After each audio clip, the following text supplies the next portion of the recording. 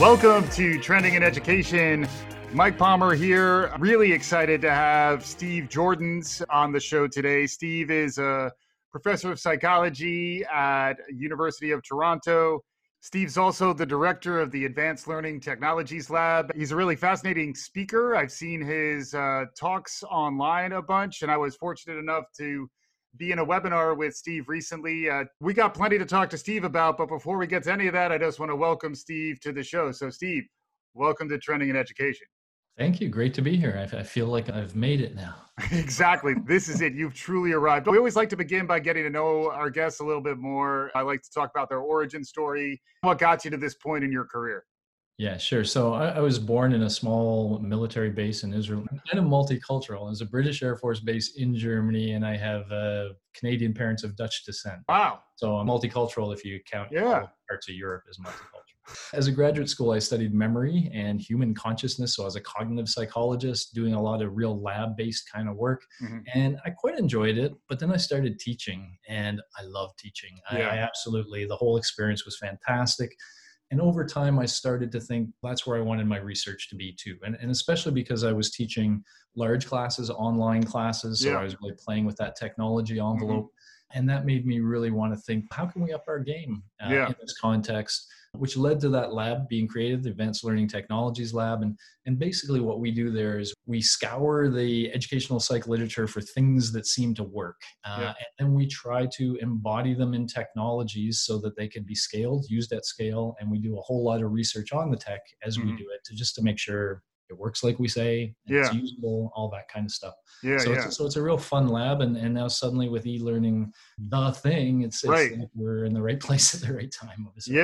Yeah, for sure. I'm trying to think of the right fable or fairy tale that this is analogous to. Maybe it's Cinderella, right? It might be a Cinderella story where e-learning had always been keeping it real, focused on the future of learning. And there is some opportunity to find the people who know what's going on a little bit more, like yourself, and then lean on them to help us get further, faster. Yeah, there's a fun analogy I like to throw out there that I haven't heard that commonly said now, but it's in the COVID world, we say we want the medical experts and the scientists to lead, and we want the leaders, the politician type leaders, to take a bit of a backseat. And these people who are in the online world, and especially in the centers of teaching and learning, they are about the science of learning. They've known the challenges of online learning for some time. They've taken them very seriously. They've done research and such to try to find optimal methods. They've been doing that for a long time. And I would love to see universities have that same mentality where, at least in terms of the online offerings, that suddenly these people who know the science of learning are given a little bit of a leadership role to help guide all my other analogy, all the new immigrants that are now coming from the traditional education world and thrown into the online world. Yeah. And I think we were likening it to a bit of a stampede at one point too. That again took me to the plains of the Serengeti, and suddenly the non-digitally fluent instructors were just rambling through. It was a tough spring, and just getting through. That's why the point about social emotional wellness is so critical nowadays. How has that come into play really over the years when you're thinking about advanced learning technologies? You also talked about embodying technology, so like wearing it and making it human and connected. One of the primary passions I have in this space is trying to push us to take skill development much more seriously. We've been very good at, I think, transmitting information to students for a long time. But even before COVID, we knew that their success was ultimately determined by their ability to do things like think critically and think creatively, communicate, those sort of human interaction. For me, the ultimate thing I think about with my students sometimes is them sitting in an interview. And that's the ultimate test they have in the real world. Can they, impress people? Can they interact with a way where that person talking to them says, hey, I want them part of our team? And I'm thinking ahead to that, and have been for a long time, and have been trying to think how, for example, with my 1,600 student intro to psychology class, which is what I teach, how can you work with a class like that and start working on those skills, at least at a foundational level? And how can technology help you do that 1,600 students at a time? So I've been wrestling with that for a few years already, simply because I love these large classes. And so the question is how to be effective. But now, of course, this is a central problem in general because students used to get a lot of practice with those skills in the hallways, right, in their student-to-student interactions. Mm-hmm. And now it's such a sterile world where they're sitting in front of their computer and sometimes just listening. And so that's suboptimal. And I think we really need ways to humanize and connect students. And I think that's a great challenge that we'll have going forward, is to make e-learning warm and fuzzy and to make the people who engage in it better at interacting in the sort of ways you do every day, just interacting with strangers and talking and trying to have a great conversation. Yeah, exactly. The behaviors that you have to get very specific about are very different than what we traditionally learn in school. Can you expand on that a little bit? Yeah. So one of the technologies that we have that I like a lot is something called Peer Scholar. And the way it works is the following. Students are first given some task, compose something and whatever you want to do. And so they do that and submit it.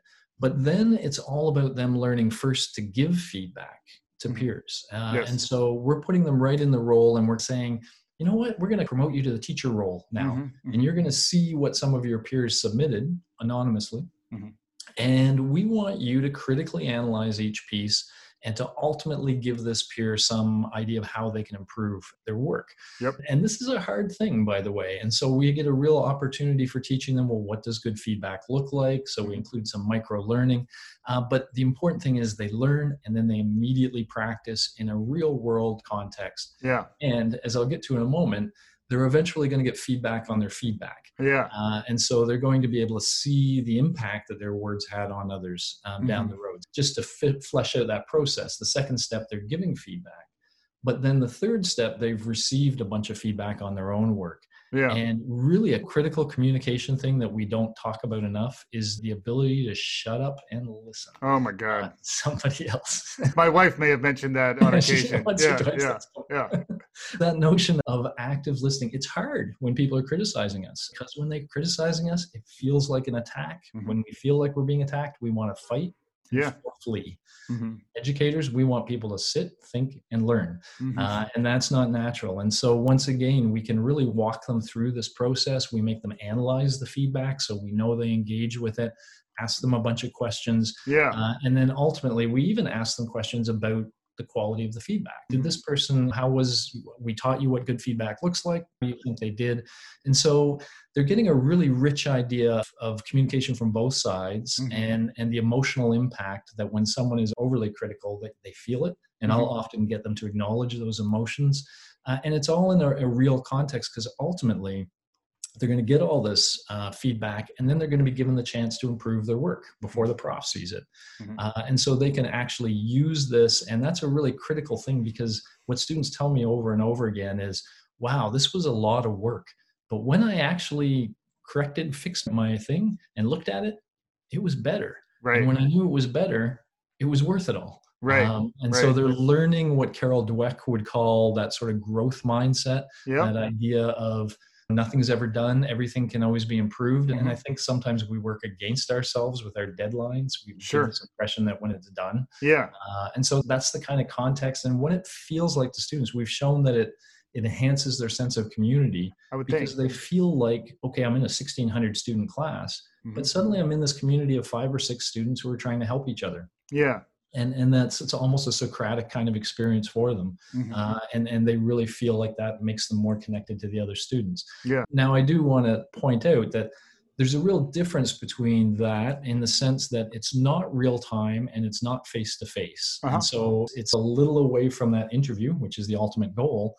But this is how you can lay the foundations with digital experience, and you can get them thinking critically about what they're listening to, and thinking creatively about how it can be better.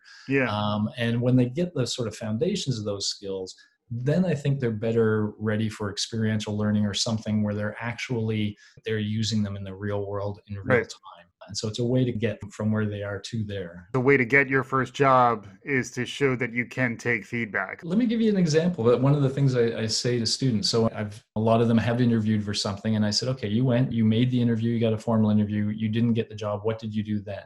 And the usual answer is, well, nothing. I had a beer or something because I wasn't happy I didn't get the job. When I say what you just had was a bunch of people who formally evaluated you and compared you to other potential candidates, and they chose somebody else. you love to know why? Yeah. What if you got back in touch with them and said, hey, listen, I know I didn't get the job. I'm not complaining about that. That's all really cool. But there might be a job down the line. Yeah. And so given you formally assessed me, was it possible I could talk to somebody with some information that I could use to grow? So that does two things. One, if it's honest and you're going to use that to grow, cool. That's the right mindset to have. The second thing is it tells that company, this is a person that wants to grow and learn and get better. Yeah. And maybe there is a job around the corner. Right. And maybe they say, hey, why don't you come back in for this? Because frequently there's just a better candidate. I've been on the other side of a lot of hiring decisions, and I've wanted to hire 3 or 4 different people. Best case, that's why you're frequently brought back in for multiple interviews, is that they like you, but they're trying to figure out who would be the really best fit for this job. Also, just simple courtesies and not transgressing in terms of social engagement are foundational. They're just disqualifiers if you show up late. It's like the old football coach, on time is 15 minutes early. Tom Coughlin for the Giants. If you show up at 9 o'clock for a 9 o'clock meeting, you're at least 5 minutes late. And the same thing for a job interview. But these are all nonverbal signals, nonverbal feedback. Do you have any thoughts on how that changes in an online environment? There are certainly tools now, and I use one of them. There's a company called Top Hat in Toronto. When I teach with my full class in front of me, and my full class isn't 1,600, it's about 400, and I'm videotaped and some watch online. But those that are there can use this response technology that's becoming pretty sophisticated, where I can query the class in various ways, and they can respond to me. They also have a question chat going in the background, where they can upvote each other's questions. And so every now and then I can just take a breath, look at my phone, and see the questions that are on lots of people's minds. So things like that allow it to become a little more of a discussion, even in a large class, without the chaos that would happen if, people were raising hands and doing whatever. It's always a little different. But I am interested in creeping up on that line too. So as one example, let's go back to the interview, because I love that as the ultimate test. We're having a version of an activity within our technology where students show up and they just see a video, and they play that video, and that video is somebody asking them a question. And then when that video stops, their mic opens and they have to answer that question. And it starts right from the stop of the question. So they have to answer it in real time. They don't know the question ahead of time. It's randomly selected from a large pool of questions. And so they have to immediately try to answer. And then they peer assess each other's answers. So I see how you answered. And maybe I think, oh, wow, he hit a point I should have hit. That's okay, I see it. And that's part of the peer assessment, is you see all these different responses.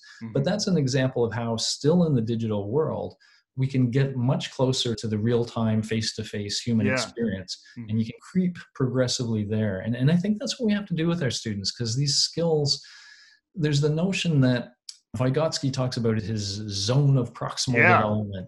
And I think a lot of our students feel like they're thrown into an interview and they don't know anything about those skills they need to succeed in an interview. So it becomes something they feel like, I can't pass this. It's too far outside of their zone.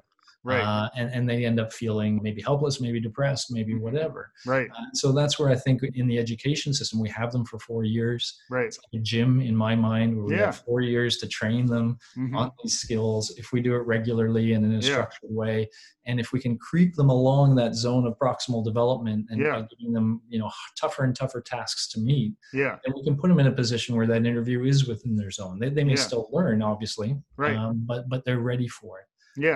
It makes sense. It reminds me of the concept of desirable difficulty, where you want to be challenged enough, but you don't want to be like Seligman's depressed dogs who couldn't. That's such a look it up when you want to be depressed and get a little bit of history. But Seligman's depression. Please, you're the psychology expert. I just dropped the thought bomb.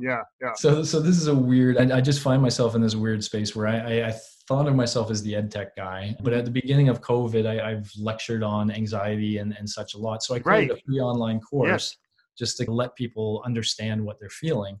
And threw that out there. And that's all about anxiety. But there's a worry right now in COVID, they're very close to Seligman, that some of our anxieties could turn to depression. And that's worrisome. And the key that Seligman talked about was this notion of what he called learned helplessness. So I hate to study too. I'm a dog lover. But I'll do it really carefully, because once you hear it, it sticks in your mind and you can't lose it. So he would have this chamber, with two sides and a potential thing that could block it in the middle. And originally on, the dogs were trained in a very simple thing, that when a light went on one of the sides, shortly thereafter, the floor was going to get a little electrocuted, a little electric. Yeah. Not enough to actually cause any physical harm, but we all hate that feeling. Yeah. And dogs hate that feeling. Mm-hmm. So they very quickly learned, when a light goes on, get to the other side of the chamber. Mm-hmm. That was step one. Step two is where it gets nasty and a little uncomfortable. They increase the barrier now to a level where the dog can no longer escape. Yeah. And so now the light comes on, and the first few trials, the dog tries really hard to escape. But it learns after a while that it can't. And it ends up curling up in the corner, light goes on, takes the shock, and it just sits there. Yeah. Now, the third phase that's really scary is when you now remove the barrier. And what you find is, when you continue the procedure, even though the dog could escape, it fails to try. Yeah. And so that's the claim of learned helplessness. Yeah. My worry in COVID, and I don't know how anxiety versus these forces will play out, but is that when we feel like we've been trying everything, we've been wearing our mask, we've been doing whatever, and it's still coming back and it's still hitting us. Yeah. It feels a little Seligman. Yeah. And I do worry that we might reach a point, which some people call COVID fatigue or whatever, where it's like, well, why bother? Why even bother doing these things? Right. And that could make the virus even worse. Yeah. It could potentially lead to depression, although there's other reasons to think we might not get depressed. And I haven't seen a lot of it. But Right. But it's vivid imagery there, and it is something that will stick in your mind. And I guess the idea is keep struggling, keep fighting, really, no matter what. And then also having the will to push is actually something we all need to muster, and we can rely on each other to help inspire and find that motivation. Can you talk also about motivation? Because motivation is a big part of teaching and applying that to your experience. I'd love to get some of that perspective. Yeah. One of the very simple things I'll say is what we would really like as far as motivation. In the education system, one of the frustrating things is marks are such a crippling force on education. And if anyone's read Zen and the Art of Motorcycle Maintenance, the dude in that book at one point decides he's not going to grade anything anymore. He's going to have this markless system. And so much better for education. And I get that totally. So students are being... Although real quick, when you said Marx, I was thinking Karl Marx. So I had to just catch up a little bit. You mean grades? Grades. Which is, again, just the US Canada translation. Only jumps in from Marxism. time to time. Yeah, exactly.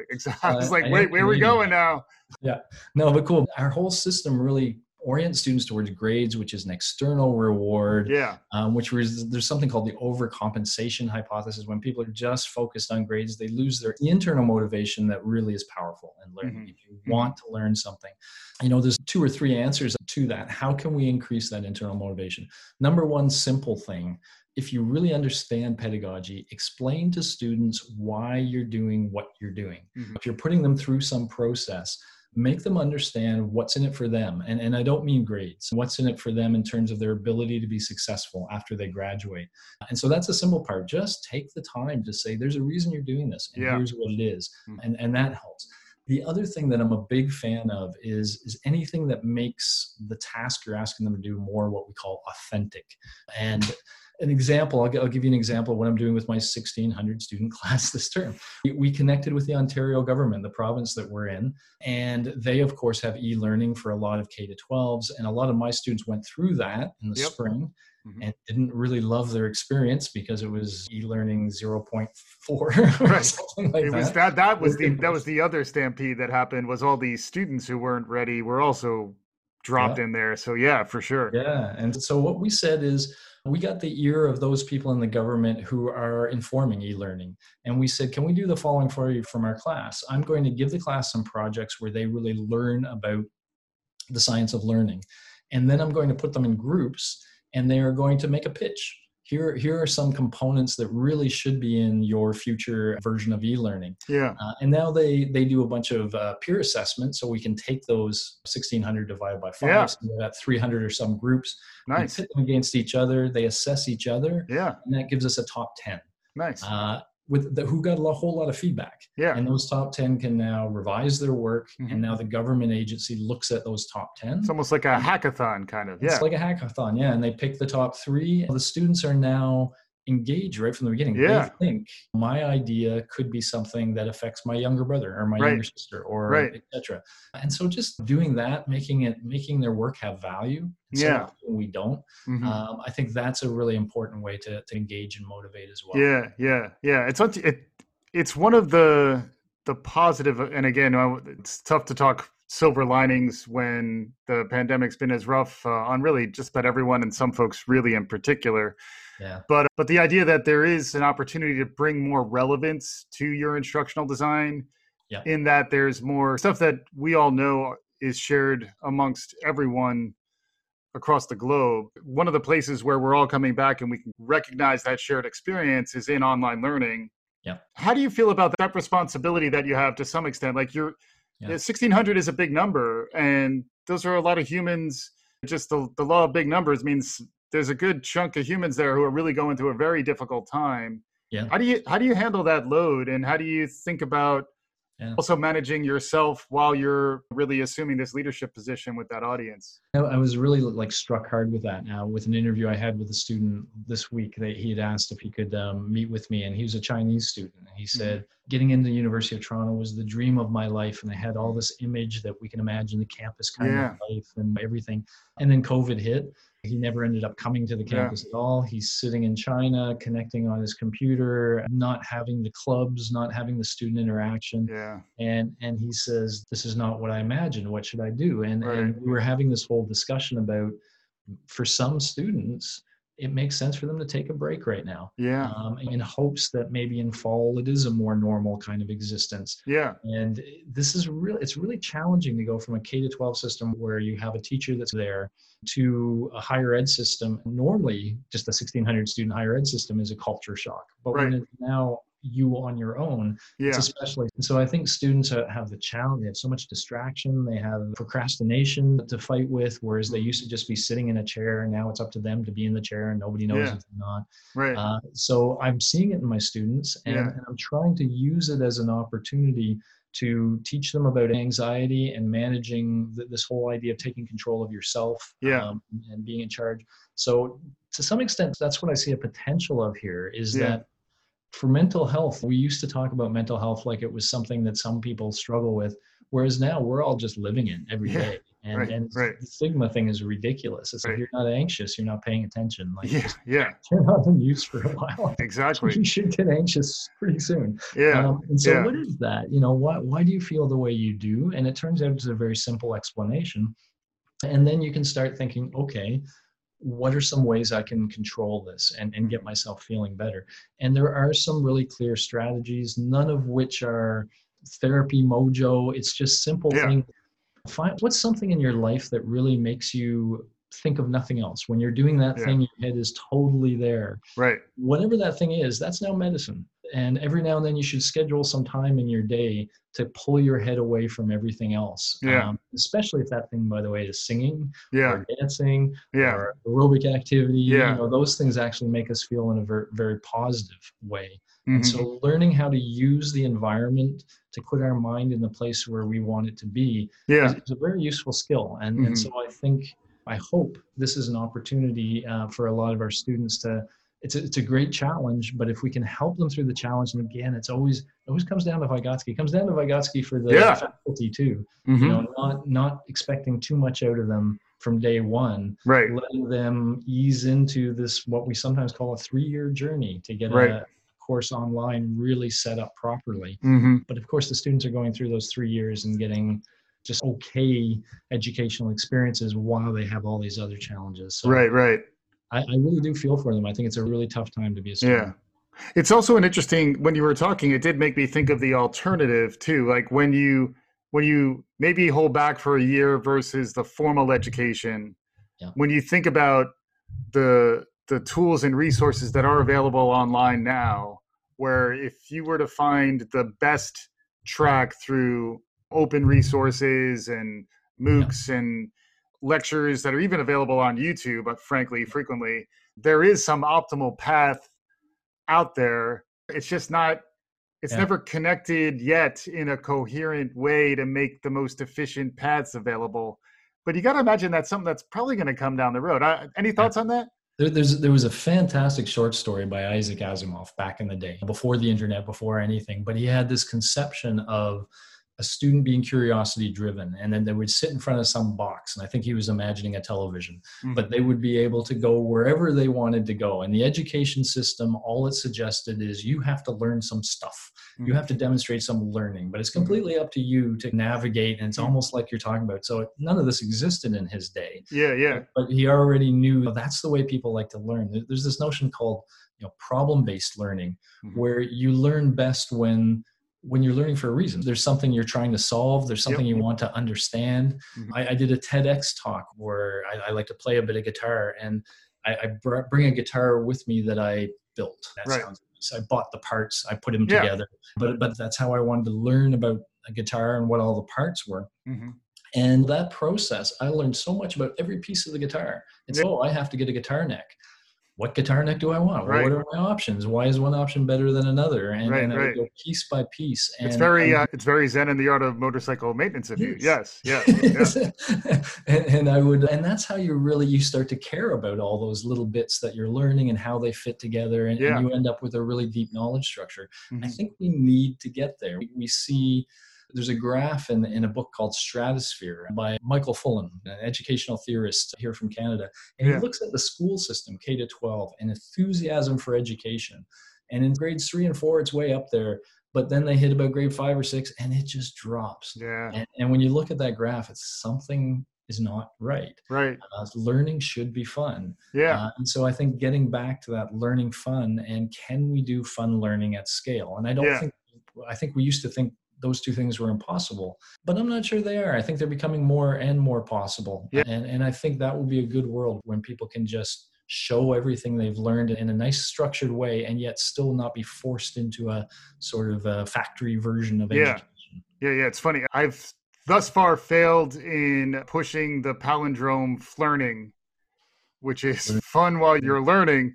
Although I see there's some potential out there if you can have fun while you're learning, because it also makes it more salient. It's more emotionally resonant. And if you can activate the frontal lobes, you feel fun makes you feel safe and secure, which is, and really it's even important. more like the reptilian brain too, because the amygdala and like your sort of your pleasure centers. And I'm doing hand gestures for our listeners. They're gestures that they're not to scale. They're not actually reflecting anything about the brain.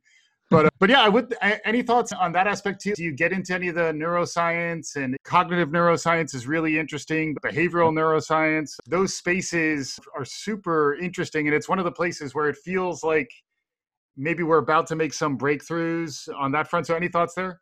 Well, I certainly think the learning sciences, psychology in general, but the learning sciences in specific, as our tools for watching the mind, anywhere from like EEG, where we can see electrical activity in the brain, to things like fMRI, where you can literally look at what parts of the brain are involved. We can certainly see, so if we want to know, does some variable have an impact? We can see it like never before. In fact, there's a lab at McMaster University where they have this beautiful theater, for lack of a better word, but the performer, who may be a musical performer but could be a professor, has an EEG cap on. Nice. And they're doing their thing. And then within the audience, there's chairs, every 5 or 6 chairs or something, where they also have an EEG cap on. And so they can put their cap on and collect data. And so now we have streaming data coming in from, say, 50 students and a professor. And you can look at things like, if there's something that the professor does that is important, what's the effect on him? What's the effect on the students? And so we can do some cool stuff. And with respect to engagement, for example, you're highlighting fun and you're bang on. Fun is really good. I did a chapter where I used the analogy riffs, getting back to guitar stuff, where it has to either be relevant, the students see why it matters to them, or interesting, which is a harder one to define sometimes, but I'll come back to it in a sec. Fun or social. Those relevant, interesting, fun, or social, those are things that really create a positive learning atmosphere. And interesting, just to give you a taste, I saw a guy do this so well. He was a physics prof, and I'm not naturally inclined to physics, but he gave some problem of a ball rolling over a surface and where is it going to end? And he had multiple choice, and he started the lecture by saying, okay, what do you all think? Vote. And we all voted. And he said, you're all wrong. And I'm not going to tell you why you're right. I'm going to give you this whole lecture, and by the end of the lecture, you should know what the right answer is. But by starting that thing and getting people like, what? I'm sure I was right. What the heck is wrong? Right. And so he piques curiosity, which is making the subsequent lecture interesting. Yeah. And so learning a few of these little things can go a long way to keep students from looking at their cell phones. And I think that is, especially online, we got to look at our competition. It's almost back to the interview. You are one stream of information, but they're staring at a box that gives them all this other stream of information. And if you're not doing what all those other things are doing, which is, pulling their attention back now and then and using various devices, then you're going to get lost. Yeah, I've always viewed it as almost like this existential struggle between learning and marketing. Yeah. But at the same time, they're not that different. Learning is more learner-centered generally in terms of the objectives, where marketing is more for the organization who's trying to develop a market. But they're basically tactics that they improve your storytelling, they build suspense, there are emotional returns really throughout the experience. The way Pixar manipulates your emotions and you appreciate it. There's an artfulness to storytelling and narrative and all of those things. How about on the storytelling piece? Because I know you're a lecturer. So we do a bit of a funny story that way. So at some point, I'd been lecturing for a while and I'd won some awards for lecturing. And I got this phone call from this company called The Great Courses. You might know about them in the States. I'd never heard of them. And they're like, oh, you're going to come down and do a lecture series with us and you'll just have checks show up every now and then. That sounds good. You had me at checks come in all the time. Yeah. And they said, but the first thing is we have to teach you how to teach. Ooh. And it was interesting. So I thought you selected me because I was known as a great teacher. And they said, yeah, that's where we start. And now we teach you how to teach. And so I had to go down there. And the first thing, I ended up creating a 24 lecture series on memory. Wow. But the first thing they endorsed, even in that day, was these lectures shouldn't be any more than a half an hour. Yeah. And they should maybe even 25 minutes, half an hour. And they should have a beginning, a middle, and an end. They're about one thing. It's a story that encapsulates it all. Bring in some human element. If you can tell us about a human story that relates to what you're doing. And I realized at that point that what I had been doing and what so many professors do is they walk into class and go, blah, blah, blah, blah. Oh, time's up. We'll continue tomorrow. And so they just stop wherever they stop and then they continue. And it's this 12-week story. Right. You cannot hang on to a 12-week story. Right. But they can hang on to a half an hour. And if you include even 5 or 6 important bits of information in that, they can get those 5 or 6 important bits. And that's enough. Yeah. Let them go and consolidate that and walk away and then bring them back and see if you can tell a new story. Or end with a cliffhanger because of a pupil of, Zygarnik was a pupil of Vygotsky. Yep. Which, and that's the idea that we remember incomplete things more than completed ones. But all these things to me come back to just a good foundation in some well-researched, well-established psychological knowledge that just needs to be translated into something that is relevant. And then also, again, coming back. You just defined our lab, by the way. Really? Exactly. Go out and find that knowledge that's out there in the literature, but is just sitting in some research journal. Yeah. Let's mobilize this. Let's find a way to get it out there and used. Yeah. And it just feels like right now is this massive, unprecedented learning laboratory writ large has just launched. It's more in the heat of the moment. Are people even documenting what they're doing, paying enough attention? People are just trying to get through their days, which is why I guess there is a community around centers for learning and teaching that may be far enough ahead of this, coming back to our Cinderella story as we get closer to the end. There's the once upon a time, this is the happily ever after part, maybe, is that if we could look to them a little more for guidance through this. Can you talk a little more about that? Yeah, and there's even maybe a meta level. So if you're at a big university, your center of teaching and learning is your friend. You may not know it yet, but if you get connected with them, there's so much knowledge, so much guidance, and not just the pedagogical knowledge, but also the knowledge about how to break it to you. Prioritizing what you should know when you should know it so they don't overwhelm you. So they're very good at, that's what they do all the time. For places that might not have that, or we're just seeing this generally. There's also a desire to go up another level. So there's a platform called 1HE, for example, Higher Ed. It's UK based, but their goal, they're really laser focused now on this idea that there's new teachers, or at least teachers new to e-learning. Let's get a bunch of resources up there and a community up there, so that when you join, no matter where you are, you can share this knowledge with each other. So we see some pockets of those, and I'm hoping these pockets get together and join forces, and so that there's one obvious place that's really, presenting the information well. And I think we are going to see more of that. And I hope we even see institutions say, welcome to our institution. Here's a resource. You've got a free account over there. And if there's even a training program, this is my pet peeve. I'll go to my pet peeve here. For at least most professors, half of our job is research, half of our job is teaching. Graduate school is all about teaching us how to do research. We're not taught how to teach. We're not taught the theory of teaching. And then we're just thrown into a classroom. And so I think that's a shame. I think we should be expected to at least learn the basics, have an idea of the role that different things play, from assessment to lecture presentation that we're talking about. They can ultimately find their own style. They should at least be introduced to the problem space and some of the relevant things they should be thinking about when they figure out what works for them. So I think we'll formalize that a little bit more. I hope. I think we need to, both for the faculty and especially for the students now. We need to up our game. Yeah, and it's the idea of teaching as a craft, and online teaching in particular as a really critical component of that craft. Because there are people who are better at in-person teaching. There actually are people who are better at online. And then when you were talking about class sizes, some skills and competencies and approaches work better in different online contexts. And then same thing about peer-to-peer. But hopefully we'll continue to evolve this conversation to have deeper dives into some of this stuff and try to develop a community that can have these types of conversations. It's just hard to navigate these days. It's difficult to find the Sherpas, the senseis. I'm watching Cobra Kai right now on Netflix, which is taking me back to the Karate Kid of my youth. But we're coming up on time. Steve, this has been amazing. Thank you so much for your time here. Folks want to learn more about anything you're doing. You mentioned the MOOC that you just created. Is there anywhere that folks should go or they should look to find out more about what we talked about?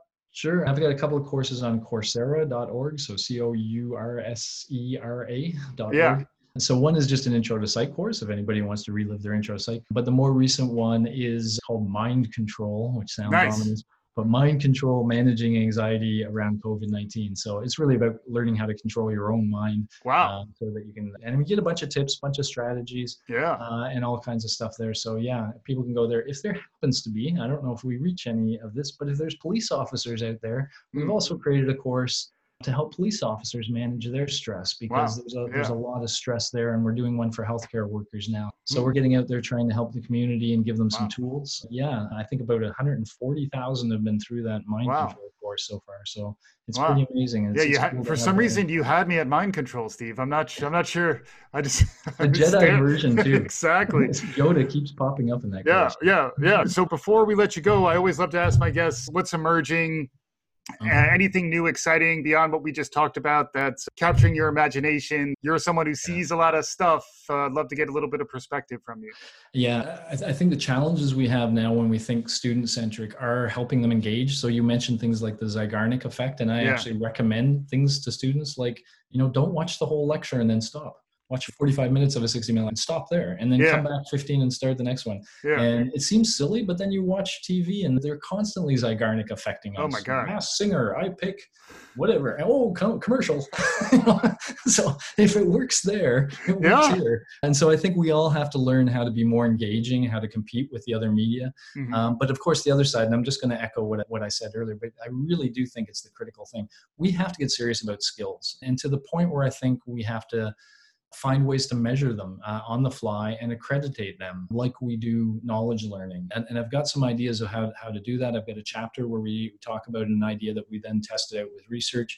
And I think that's where I'm hoping to see universities go. I also am pretty sure that we're going to see universities change the way they interact with the EdTech world.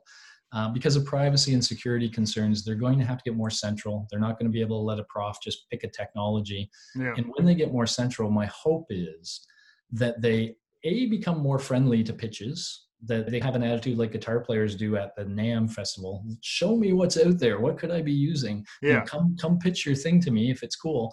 But that they should also have a really firm pedagogical criterion. They should say, hey, listen, this is our goals. This is what we want to provide for our students. So come tell me about your tech or your idea, but attach it to those goals. Mm-hmm. I want to know how it's going to help us up our game. Mm-hmm. And if you can sell us that way, if you can sell us that you're going to help us make our students more successful, mm-hmm. then we want to hear it. And I think universities will be building toolboxes, and then they'll be able to inform their faculty well. And I think that'll be part of the path of getting that sort of culture within a university of common knowledge developed. Mm-hmm. So I think that'll be a big trend we're going to see. Awesome. Fantastic stuff. Steve Joordens, Joordens, Joordens. Yep. And once you Google that, Steve's well known enough that you'll find a lot of his stuff there. So that's also a good way to go. But the mind control course on Coursera, I may need to do my homework, learn some mind control, and have you back on to talk more about that. But Steve, it's wonderful having you. Thanks so much for joining. Cool. Thank you very much. It's been a pleasure. And for our listeners, thanks to you, as always, for listening. If you like what you're hearing, tell your friends, subscribe, share it. We'll be back again soon on Trending in Education.